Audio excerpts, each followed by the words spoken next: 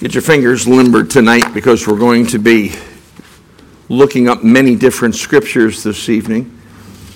Romans chapter 12. In the book of Romans, and you'll find this throughout many of Paul's writings, that what God led and guided and directed him to do was to start out the first part of the book and lay down some doctrinal principles, some doctrinal precepts, and then at the last part of the book, he builds on those doctrines, but he does so by giving specific admonitions to behavior.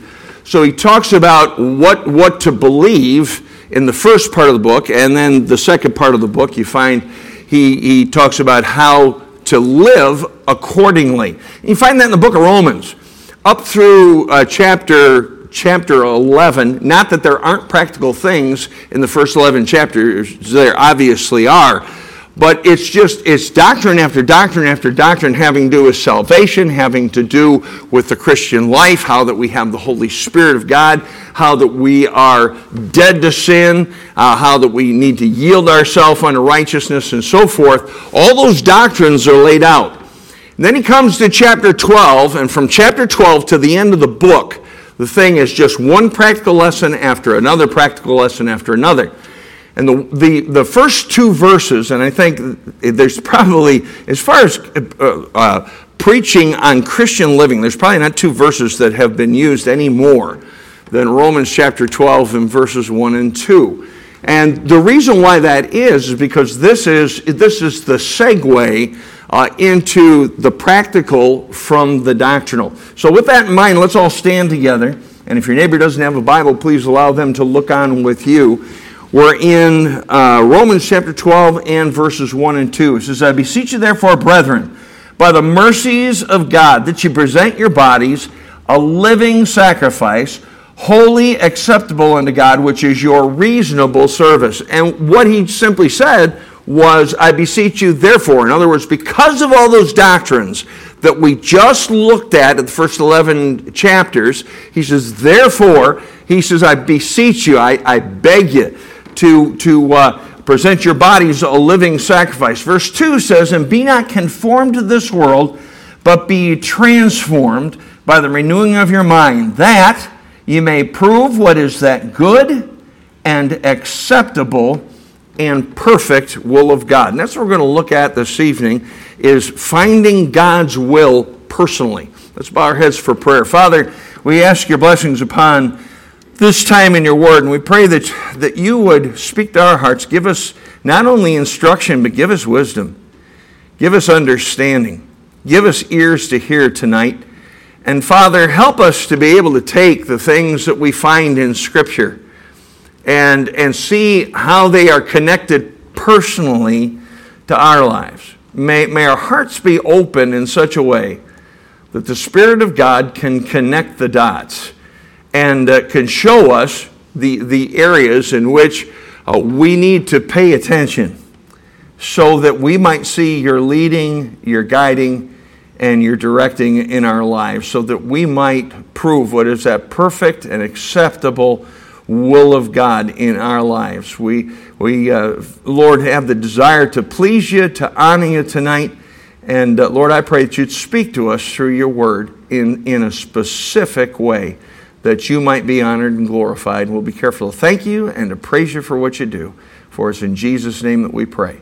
And all God's people said, Amen. Amen. You may be seated. Now, obviously, according to these first two verses, it starts, the whole process starts with giving ourselves unreservedly to God. If you want to know what the will of God is in your life, and that's a standard question. You hear that all the time. Well, I just don't know what God's will is in this particular area of my life. We need to before we can get to that point, we need to be unreservedly given to God. We need to be conformed to Christ, not conformed to this world. We need to be transformed by the renewing of our minds, and that's because we don't think the way that God does. God's thoughts are not our thoughts. His ways are not our ways. And then we need to be doing the general will of God already. Now, what I mean by the general will of God, in the Bible, there are things that God says that we need to all be a part of doing. For instance, the Bible says that all of us are to be saved because he's not willing that any should perish, not willing that any should perish, but that all should come to repentance, and we ought to be a witness. We all ought to be controlled by God's Spirit and His Word, not be self-willed. That's true for every person who's saved. We ought to avoid sin. We ought to live our lives for God, not for ourselves. That's a general will of God. If you're doing that, you know you're right smack dab in that area in the will of God in your life. The Bible talks about obeying authority and being in the will of God in doing so. God has placed authorities in our lives, and we're to obey those authorities. When we do, we're in God's will. Over in 1 Thessalonians, it says, "In everything give thanks, for this is the will of God in Christ Jesus concerning you." So being thankful. You never go wrong, okay? You never be wrong by being thankful to God. You can never be too thankful. And when we are, we're fulfilling God's will. When we suffer for righteousness' sake, for doing right, then we are in the middle of God's will. That's what God would have us to do as individuals. That's true again for everyone. And to do so the way Jesus did, to do so without complaint. And I think we're all working on that one, especially the without complaint part. And then the last one is to be a giver. 2 Corinthians chapter 8, verses 1 through 5 talks about giving. And how that we, when we give, we're fulfilling the will of God in our lives. Those things are all general things in the will of God. And before you can be concerned about the specific, make sure that you're following the general will and doing that which the Lord would have every believer do. But what about the specific details? You know, when you come to a point where you have to make a decision that's going to affect other areas of your life, what about those things? How do you find out what is the specific will of God for you in various areas of our life and in various decisions that we make? Well, I can't tell you what it is, but I can tell you how to find it. Have you ever been going down a road and all of a sudden there is a division in the road, and there may be more than one? I've been in places where anywhere from 3 to 5 roads come together, and they come together in such a way that you've got to make a choice of which way to go. And along somewhere on that in that intersection, there are signs, and one sign will say, if you want to go to such place, you go there. And if you go there, you'll hit something else. And if you go there, you'll hit another area or another site or whatever. Well, God has road signs for us when we're looking for the will of God. And they're road signs that are personal for us. And we're going to take a look at what those road signs are so that we can discern what is the specific will of God for us. The first one is an obvious one, I think. Go with me to 2 Timothy chapter 3. 2 Timothy chapter 3.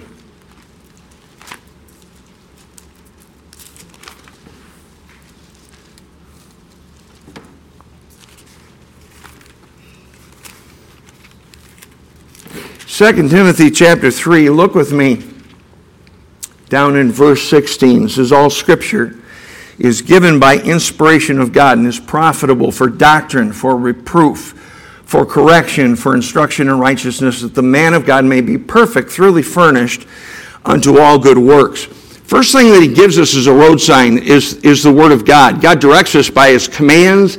He directs us by His precepts, by His principles, by the pictures that He paints for us in Scripture. All these things are put in Scripture so that we might get some direction from Him for our own personal lives. If it's unscriptural, it's always wrong. No matter how you feel, no matter what the circumstances are. One of the things that I have heard just generally, probably in the last, probably 10 to 15 years in particular, I have heard people make comments like this. Well, I know what the Bible says, but, whoa, stop right there. Your viewpoint is wrong. You're coming to the Word of God with the wrong viewpoint. What you think is that there are times when you can be an exception to this book. You are never an exception to this book. The book is always right. And you and I, if we're contrary to it, are always wrong. Don't ever forget that. There are no grand exceptions like that in Scripture where the Bible says, for instance, just to give you an example, the Bible says, thou shalt not kill. Well, guess what that makes abortion? It makes it wrong. Period. It just does. But my circumstances, but my situation is, I'm not ready to have a baby. Doesn't make any difference. I know what the Bible says. And you have to, we start at this point because you have to come to the Word of God with that mindset. With the mindset that you say, listen, if God says it's wrong, it doesn't make any difference what the circumstances are. I need to make sure that I'm in line with God's Word. And the other thing about the Word of God is we can, because we have His book, because we have it written down in black and white, because it was given by inspiration and it was kept by preservation, and we have it in our King James Authorized Version 1611 Bible, we can go to the book and we can get the mind of God on a matter. We can take our twisted thinking and untwist it and get it to line up with the way that God thinks on various matters. We don't naturally think right. We've already talked about that, the fact that His ways are not our ways and His thoughts are not our thoughts, but the Word of God gives us wisdom on those things. So the first road sign, and it's first for a reason, because that should be right at the top of the list. The very first road sign is the Word of God. And just be careful, okay? Be careful. I have talked with folks who have been praying about a particular subject, and they find a verse in the Bible, and they take that verse and they make it apply specifically to their situation. Now, it may be the case, but don't twist the Bible to make it fit your situation. Let your situation be twisted to fit the Bible, okay? Don't do it the other way around. Be careful of that. And the second thing is not only the Scriptures, but we need to have a surrendered heart. Take your Bible and go to Acts chapter 13. Acts chapter 13 is where the Apostle Paul and Barnabas have been sent out from Antioch. And in Acts chapter 13, verse, let's see, I want to go up to verse 20, let's go up to verse 21. It's talking about Israel, and it says, and afterward they desired a king. And this is Paul speaking. He's preaching a sermon in a synagogue. And he says, and afterward they desired a king, and God gave unto them Saul, the son of Cis, a man of the tribe of Benjamin, by the space of 40 years. And when he had removed him, he raised up unto them David to be their king, to whom also he gave testimony and said, I have found David, the son of Jesse, a man after mine own heart, which shall fulfill all my will. How did you know that he would fulfill the will of God? Well, because he had a heart like the heart of God. In other words, he was surrendered to God's heart. He wanted to have in his life what God wanted him to have in his life. And David had that kind of a surrendered heart. Be willing to follow God's mind on a matter even before he reveals it to you. One of the, I was looking even last night, looking at some quotes by George Mueller about finding the will of God. And one of the things that he said that he believed was one of the most important things that had to take place is that you had to get yourself to the point where you were resigned that if there was a decision that had to be made and it was either go this way or that way, either way, whichever way is the way that God wanted you to go, you are resigned. Either way, you'd be pleased. In other words, you've given up your will to the matter, and I believe that's very similar to what really Jesus said when he was in the garden, and he said, "Let this cup pass from me, nevertheless not my will, but thine be done." He was saying, listen, I have a desire, but nevertheless not my will, but thine be done. He was resigned to the will of God, and we need to have that kind of resignation. Our heart, should simply be, nevertheless, not as I will, but as thou wilt. Then the next thing that we need to do is not only have a surrendered will, but spend time in prayer over the thing. Go to James chapter 1. And there are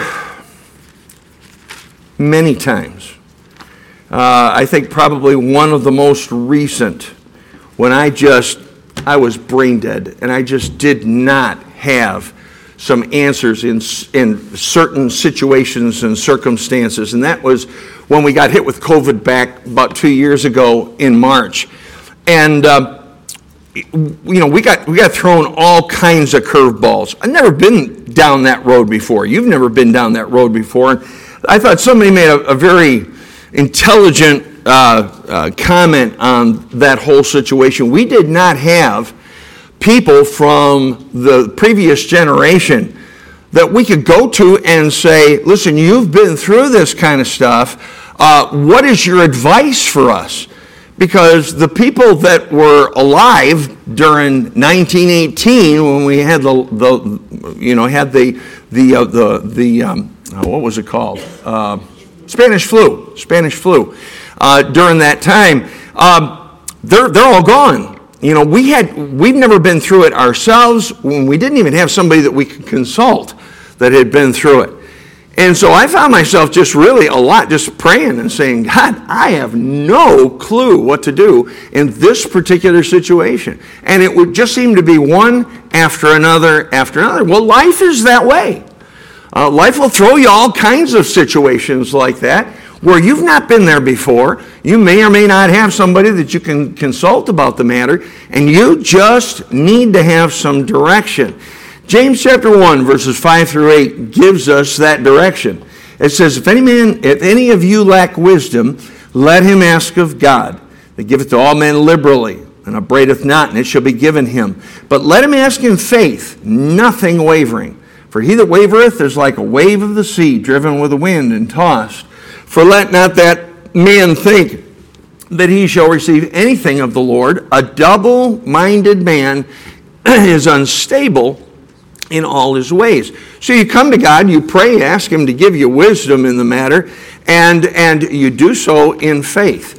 Go with me over to Matthew chapter 7. Matthew chapter 7.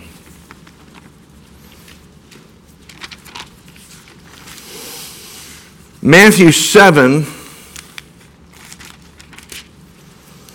and verse 7. Matthew 7:7. Jesus is speaking about prayer, and he says, ask and it shall be given you. Seek and ye shall find. Knock and it shall be opened unto you. Now, that's not only talking about having faith when you pray, but persistence when you pray. You ask, you seek, you knock. In other words, you do whatever is necessary to plead with God to give you the answers that you need. And God uses prayer to draw us closer to Him.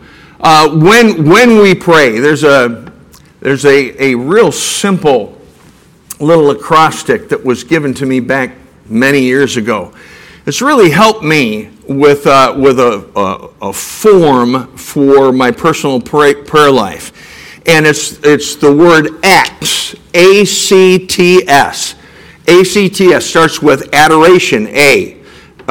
Spend time praising God. Spend time thanking God. Spend time telling God how much you love Him. Then C, that's confession. Make sure that you get your sins taken care of.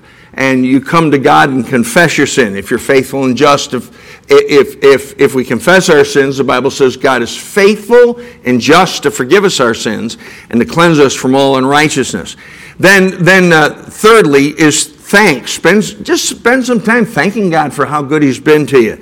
And then S is supplication. And supplication is when you ask Him for things.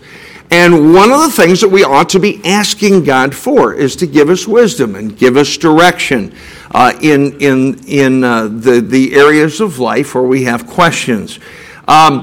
There's 5 just really predominant ways that God uses, things that He uses, ways that He uses in our lives in order to get our attention so that we would seek Him in prayer. And I'm convinced that oftentimes we come into situations that are real conundrums for us. They're real head scratchers. We don't know which way to go because God desires to get close to us. God desires to lead us and guide us and direct us so that we can have the answer. But he allows those kind of things to come into our lives. And these are the 5 predominant things that He uses to get our attention, so we do pray and we do ask for wisdom. He uses financial trouble. He uses health problems. He uses marital difficulties, family difficulties.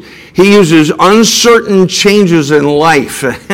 And when I looked at that one, uncertain changes in life, that's just about all of life. Every time you think you've got it pretty much knocked, you get thrown a curveball. And by the way, those curveballs never quit coming. And then the last one is relationship problems with others. And you look at, for instance, the book of Psalms, and a lot of the Psalms are David's prayers. And he's asking for wisdom. He's asking for direction. He's asking for God to intervene on his behalf. He's asking God to show him some things clearly. Can I tell you, a lot of the situations that David was praying about in the book of Psalms were situations of relationship problems. Whether it be problems with the Philistines, problems with his father-in-law, problems within his own family, problems with his own son, just one thing after another. But God uses all of these things to drive us to prayer so that we can come to God and ask for wisdom and guidance and direction. Then the next guidepost that He uses, the next sign that He uses in order to signpost to direct us into His will. Go with me to the book of John, chapter 16. John chapter 16. One of the things the Bible teaches us is that when a person in this age trusts Jesus Christ as their personal Savior, gets their sins forgiven, becomes born again, the Bible says at the moment that happens in your life, that not only does God forgive you of all your sins and give you eternal life, but He gives you someone. He gives you the Holy Spirit of God. And that Holy Spirit of God is in you. The Bible says in 1 Corinthians 6 that our body is the temple of the Holy Spirit. And we have the Holy Spirit inside of us. When Jesus left this earth, when He was getting ready to leave, He was instructing here His disciples and saying, listen, when I go, I'm going to pass the baton on to someone else, the third person of the Godhead. And that third person is the Spirit of God. And He's got a special ministry in which he'll minister to you. In chapter 16, look with me down in verse, John 16, verse 13. Verse 13. It says, "Howbeit, when he, the Spirit of truth, is come, he will guide you into all truth. For he shall not speak of himself, but whatsoever he shall hear, that shall he speak, and he shall show you things to come." Now he's talking there about the Spirit of God, the Holy Spirit. And the Holy Spirit is given to us so that he can lead us and guide us into all truth. And one of the ways he does that is through decisions and through finding and being able to pinpoint exactly what the will of God is for us. One of the things that you can always count on, the Spirit of God will never, ever lead you contrary to the book that he wrote.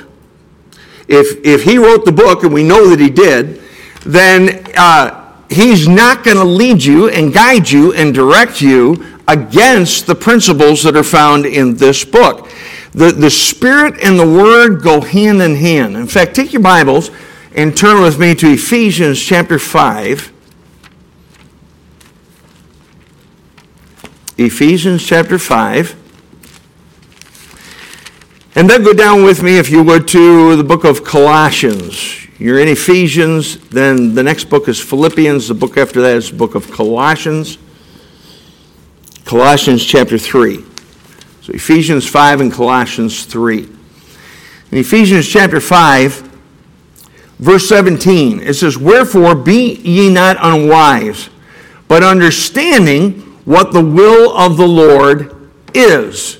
Now, right there, he said, listen, I want you to know what God's will is and what it is specifically for your life. How do you do that, Lord? Verse 18, "And be not drunk with wine wherein is excess, but be filled with the Spirit, speaking to yourselves in psalms and hymns and spiritual songs, singing and making melody in your heart to the Lord, giving thanks always for all things unto God and the Father in the name of our Lord Jesus Christ, submitting yourselves one to another in the fear of God."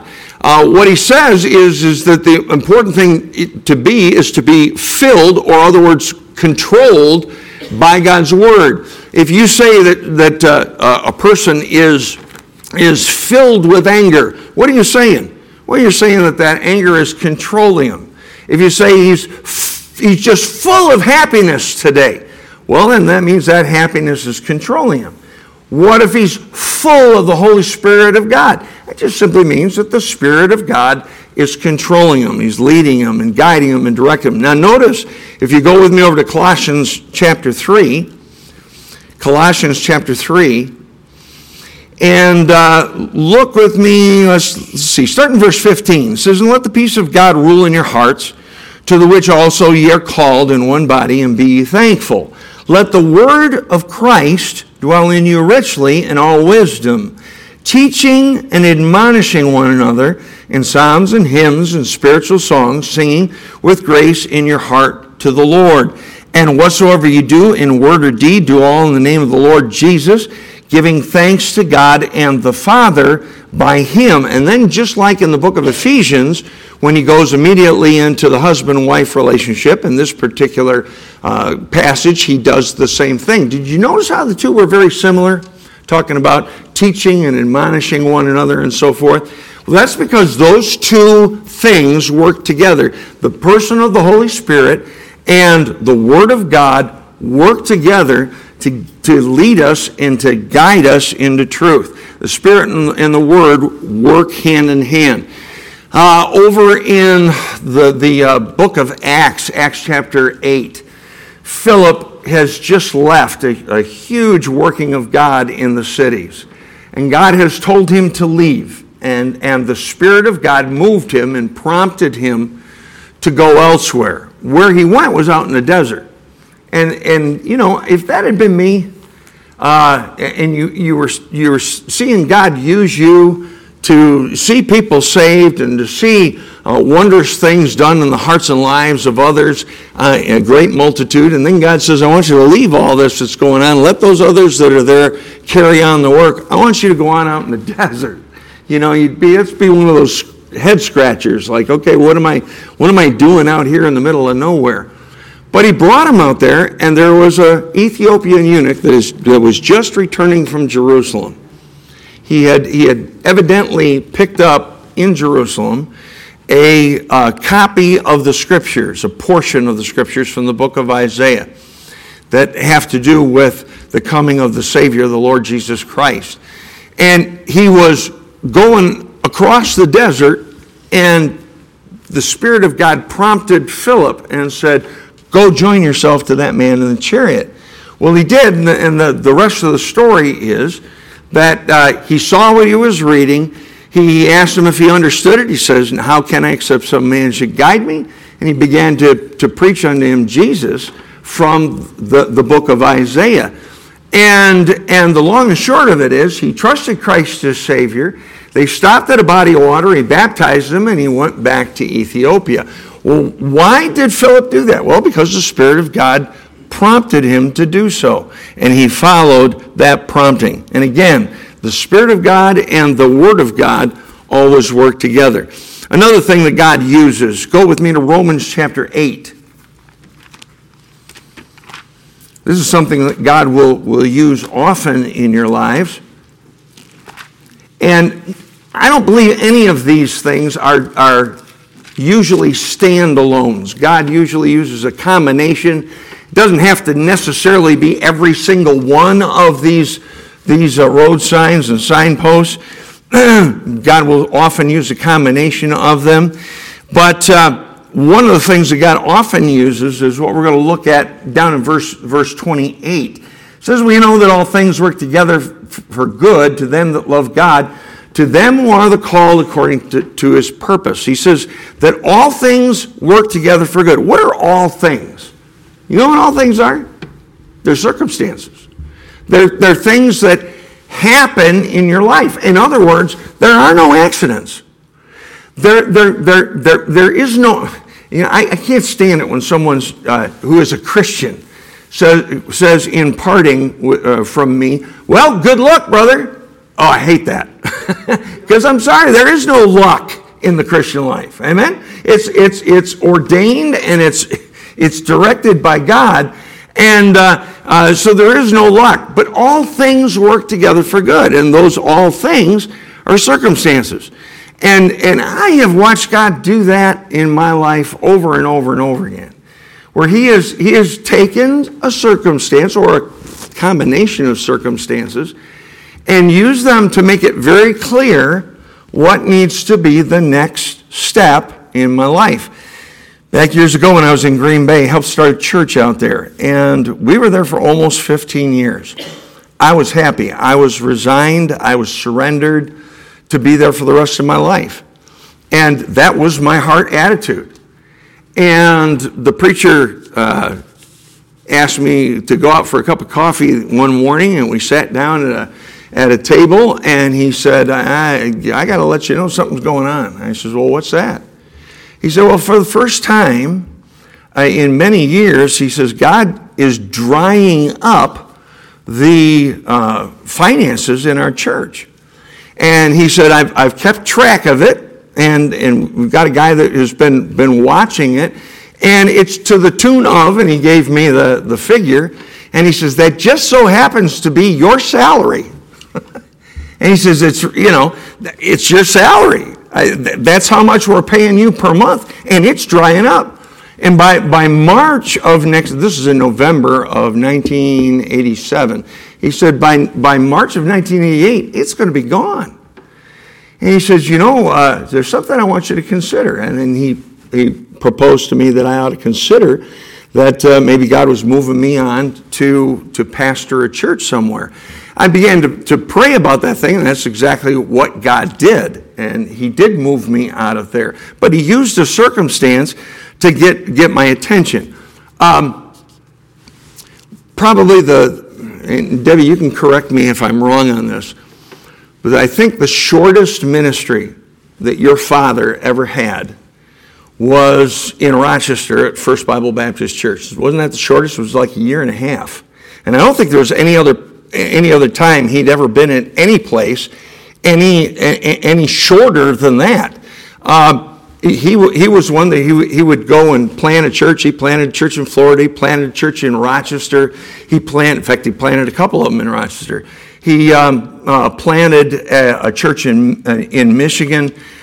He was a church planter, and he stuck it out until the next guy came along and took over the ministry. But the work that he was in as an associate pastor. He was only there for a year and a half. And you say, man, wonder why it was so short. Well, as far as having to leave, I don't know, but I know why he went there. Because if he hadn't gone there, her path and mine probably wouldn't have crossed. And so God gave him that short little time, which looks like a real anomaly. It looks like a real blip in the grand scheme of things. It was no blip at all. not to Debbie and myself. We're thankful for it. We're getting ready this next August to celebrate 50 years of being married together. I'm excited about that. That's exciting. But what I'm also excited about is that God led her dad to go to that church for just that short period of time so the two of us could meet. Take your Bibles and turn to 1 Thessalonians chapter 2. 1 Thessalonians chapter 2.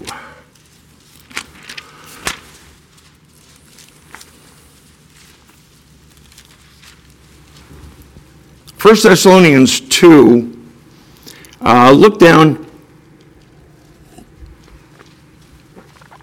in verse 18. 1 Thessalonians 2:18. It says, "Wherefore we would have come unto you, even I, Paul, once and again, but Satan hindered us." Well, what Paul's saying is that they had determined to go to Thessalonica, but God stopped them from going by allowing Satan to hinder them. And because Satan hindered them, because there was a roadblock, there was some sort of a circumstance, obviously, that rose up, then that particular trip was prevented. Now, circumstances alone aren't enough, but it's one of the many things that God uses to get our attention and to show us what His will is. Take your Bibles and go to Jeremiah chapter 17. Here's another signpost that God uses. Jeremiah 17.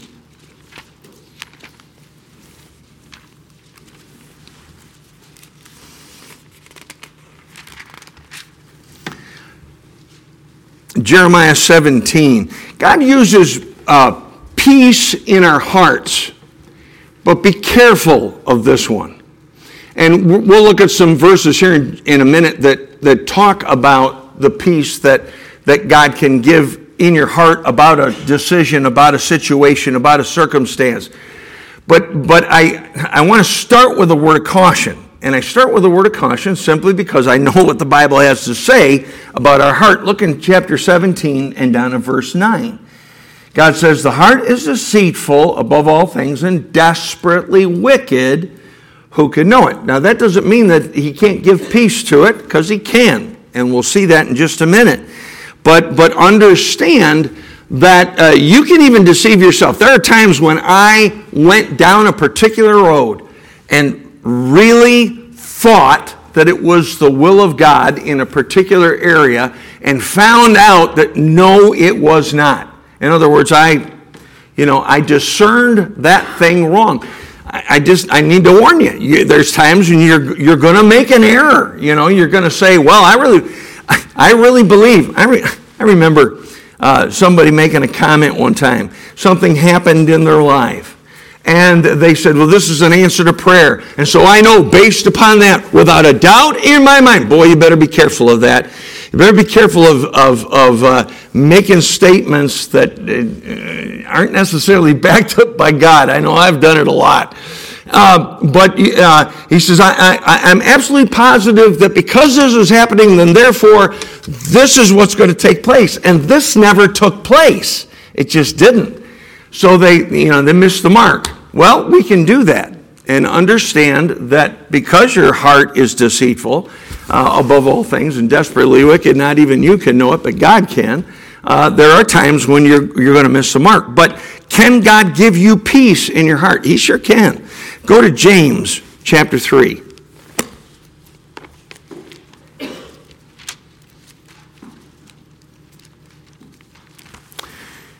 James chapter 3, but he's going to do it in a particular order, in a particular way.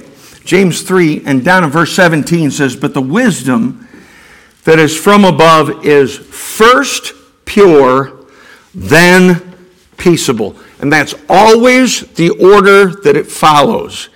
If there is not purity, then the peace will be false. So be careful. Make sure that your life is clean. Make sure that your life is right before God. And if you do, God can give you that peace that passes all understanding, but it's always preceded by purity. Go to Philippians chapter 4.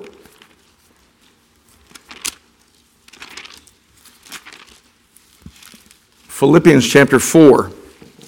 Philippians 4, look in verses 6 through 9. Verse 6 says, be careful, and that means full of care. In other words, don't be worrisome. Be careful for nothing, but in everything by prayer and supplication with thanksgiving, let your requests be made known unto God. In other words, take it to God in prayer. And the peace of God, which passeth all understanding, shall keep your hearts and minds through Christ Jesus. In other words, when we pray, God will give us that peace. Then verse 8 says, finally, brethren, whatsoever things are true, whatsoever things are honest, whatsoever things are just, whatsoever things are pure, whatsoever things are lovely, whatsoever things are of good report, if there be any virtue and if there be any praise, think on these things, those things which ye have both learned and received and heard and seen in me, do, and the God of peace shall be with you. You get the peace of God through prayer. You get the peace of God through being obedient and practicing those things that you know and getting your heart and mind on the right things.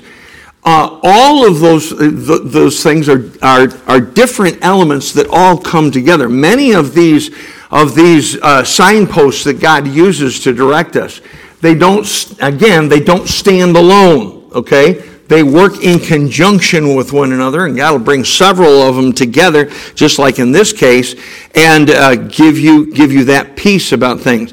Go to Romans chapter 14. Romans 14, here's another part of that peace in your heart thing. Romans chapter 14, the whole chapter of Romans 14 is talking about things that are doubtful, things that you're not sure about whether you should or shouldn't participate in them. And in Romans 14 and verses 22 and 23, it says, hast thou faith? And again, remember, he's talking to saved people.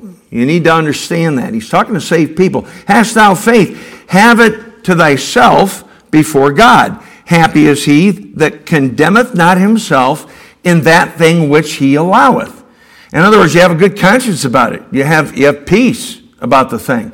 Verse 23, and he that doubteth is damned if he eat. Now, that's not talking about damned going to hell. It's talking about the fact that you condemn yourself if you violate that conscience. He's condemned if he eat, because he eateth not of faith. For whatsoever is not of faith is sin. And again, what he uses that faith, and he uses prayer, and he uses a right mind, and he uses an obedient heart, puts that all together, and he gives you peace and shows you through that peace in your heart that this is the way to go, this is the direction to take. Another road sign that he gives us over in Psalm 37. Go to Psalm 37. Spoke about that this morning, Psalm 37. It's a favorite psalm of mine, Psalm 37. And in Psalm 37, look down in verse 4. It says, delight thyself also in the Lord, and he shall give thee the desires of thine heart. One of the things that he uses is a desire. I watched, when I was young in the Lord, before I got saved, of course, I had the wrong desires. I had fleshly desires. Then I got saved. Now I got a new nature in Christ. And so I've got the old nature and I've got the new nature. Well, that new nature, along with that comes new desires. And before I was called to preach, I was headed to be a math teacher, and I was planning on it. And in fact, when I started getting the inkling that God was calling me to preach, I said, well, Lord, no, I was planning on being a math teacher. That's the way I thought you wanted me to go. And I'll be a good, godly math teacher and win a lot of students to Christ. That was my thinking. But while I was in college, and this all took place over a period of time, I started to take calculus. I'm one of those sick people in life, okay? I'm mentally ill. I love math. I love it, okay? I always have. I enjoy it. My favorite subject was algebra. Yeah, I know, I'm a sick puppy. I understand. But I loved algebra. And so when I went into college, I had to take calculus. So I took calculus 1. I thought, oh man, that's an extension of algebra. Man, that's going to be exciting. I hated calculus. That never happened to me before in my whole life. Like I said, I've always liked math. My father liked math. My dad and I really kind of bonded over homework at times, even though half the time he couldn't do the problems, but he was trying to help me anyway. But we would bond over that thing because we both had a desire for it. All of a sudden, my desires for being a math teacher went right out the window. And I couldn't explain it. I just couldn't until I realized, wait a minute, God's changing my desires because he's changing my direction. And he doesn't want me to be a godly math teacher. He wants me to be a godly preacher in the ministry. And you look in 1 Timothy chapter 3 and verse 1, and it says, if a man desire the office of a bishop, he desires a good thing. I believe that when they have that kind of a desire, God puts that desire in your heart. So your own desires can be used to show you what direction to go. And then the next one, Proverbs 11. Got 2 left. This one and one more. Proverbs 11.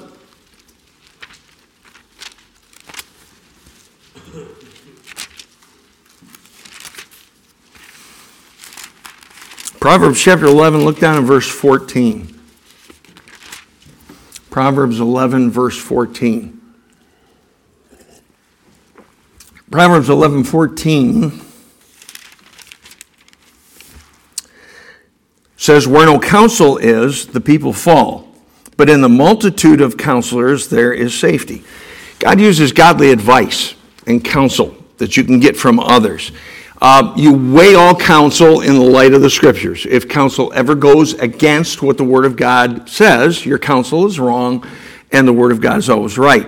You go to those who are your authorities, who God has put in authoritative position in your life, because God has given them some responsibility over you. You go to those authorities and you ask their counsel.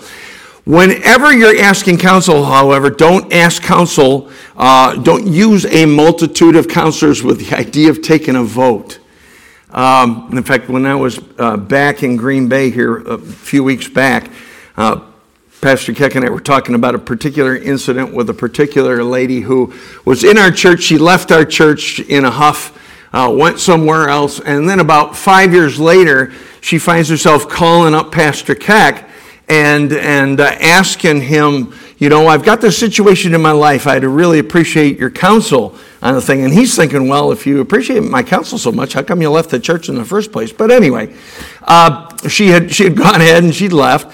And she was asking counsel, and about halfway through the thing, he says, wait a minute. He said, have you asked any other pastors in town about this particular matter? And she says, yeah, as a matter of fact, I have asked, and she started naming them off, this guy and this guy and this guy and this guy. And presently, the score is, and she said, so many says, 3 of them say yay and 2 of them say no, or whatever. And, or 2 said yes and 2 said no, you're the tiebreaker. I don't know what it was. But that's really what she was doing. She was taking a vote. That isn't what counsel is.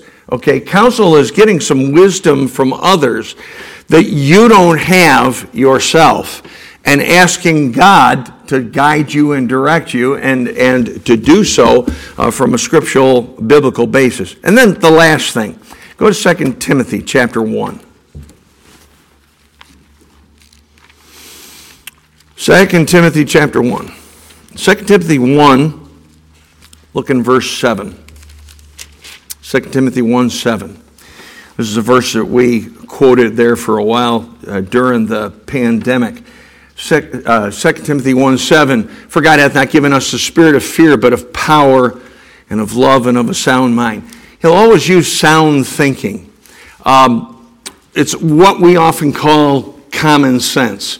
Sound thinking doesn't always necessarily make human sense as far as our particular situation goes, but it's sound. It's thinking soberly. It's thinking properly. It's thinking righteously. And just make sure that when you come to those forks in the road where you have to make decisions, that you have a mind that's not full of fear and not fear, and not just because of pressure, but you're using sound thinking as you approach it. In other words, you have a sober, a reasonable mind when you approach the issue.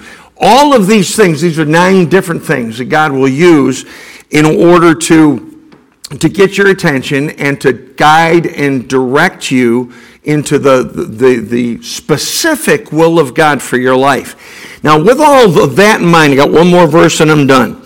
Go to 2 Corinthians chapter 8. We referred to this chapter before, having to do with giving. But there is a principle there that is absolutely necessary when it comes to finding God's will. 2 Corinthians chapter 8, and really all of these 9 signposts are wrapped up in this verse. 2 Corinthians 8 and verse 5 says, speaking of some people people in Macedonia that were a real blessing to him and were a real encouragement to him. And it says that out of their poverty they gave. They didn't do it out of their abundance. They were wanting to be a help and a blessing to the Apostle Paul.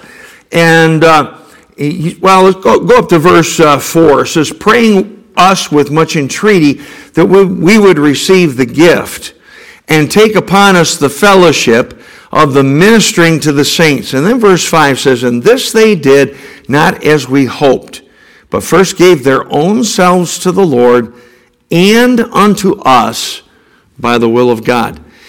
Now that's just simply coming to God with this whole business with God's will and saying, God, I give myself to you. I give myself to others.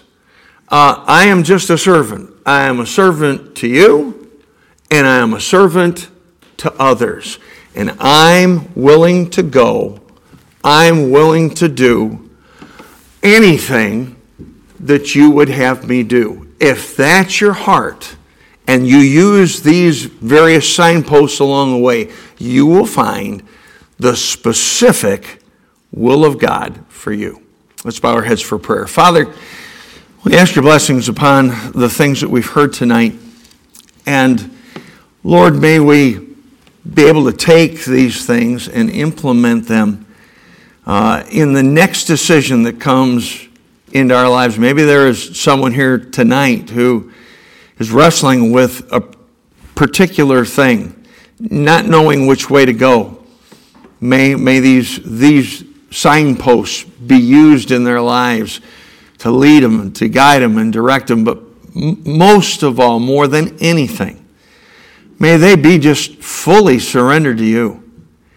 And may their desire be such to want to please you and honor you in all things. God, may they give themselves even tonight. Now, may we, if we're holding anything back, maybe we're not in the middle of a decision yet, but there is something that we've touched on tonight that is being held back. Lord, I've gone through those kind of situations over and over and over again in my Christian walk. Lord, if that's the case, may tonight be the night that they just simply put those things, put those reservations, put those things they're holding back, put those things that they're holding on to, put them on the altar and give themselves wholly to you as a servant. Give themselves wholly to others as a servant. And in that order, may we serve you first and then others so that our lives can get the honor and glory and be right smack dab in the middle of the will of God. We pray your blessings upon this invitation. Work in our hearts. And as you do, may we say yes to you. In Jesus' name we pray. Amen.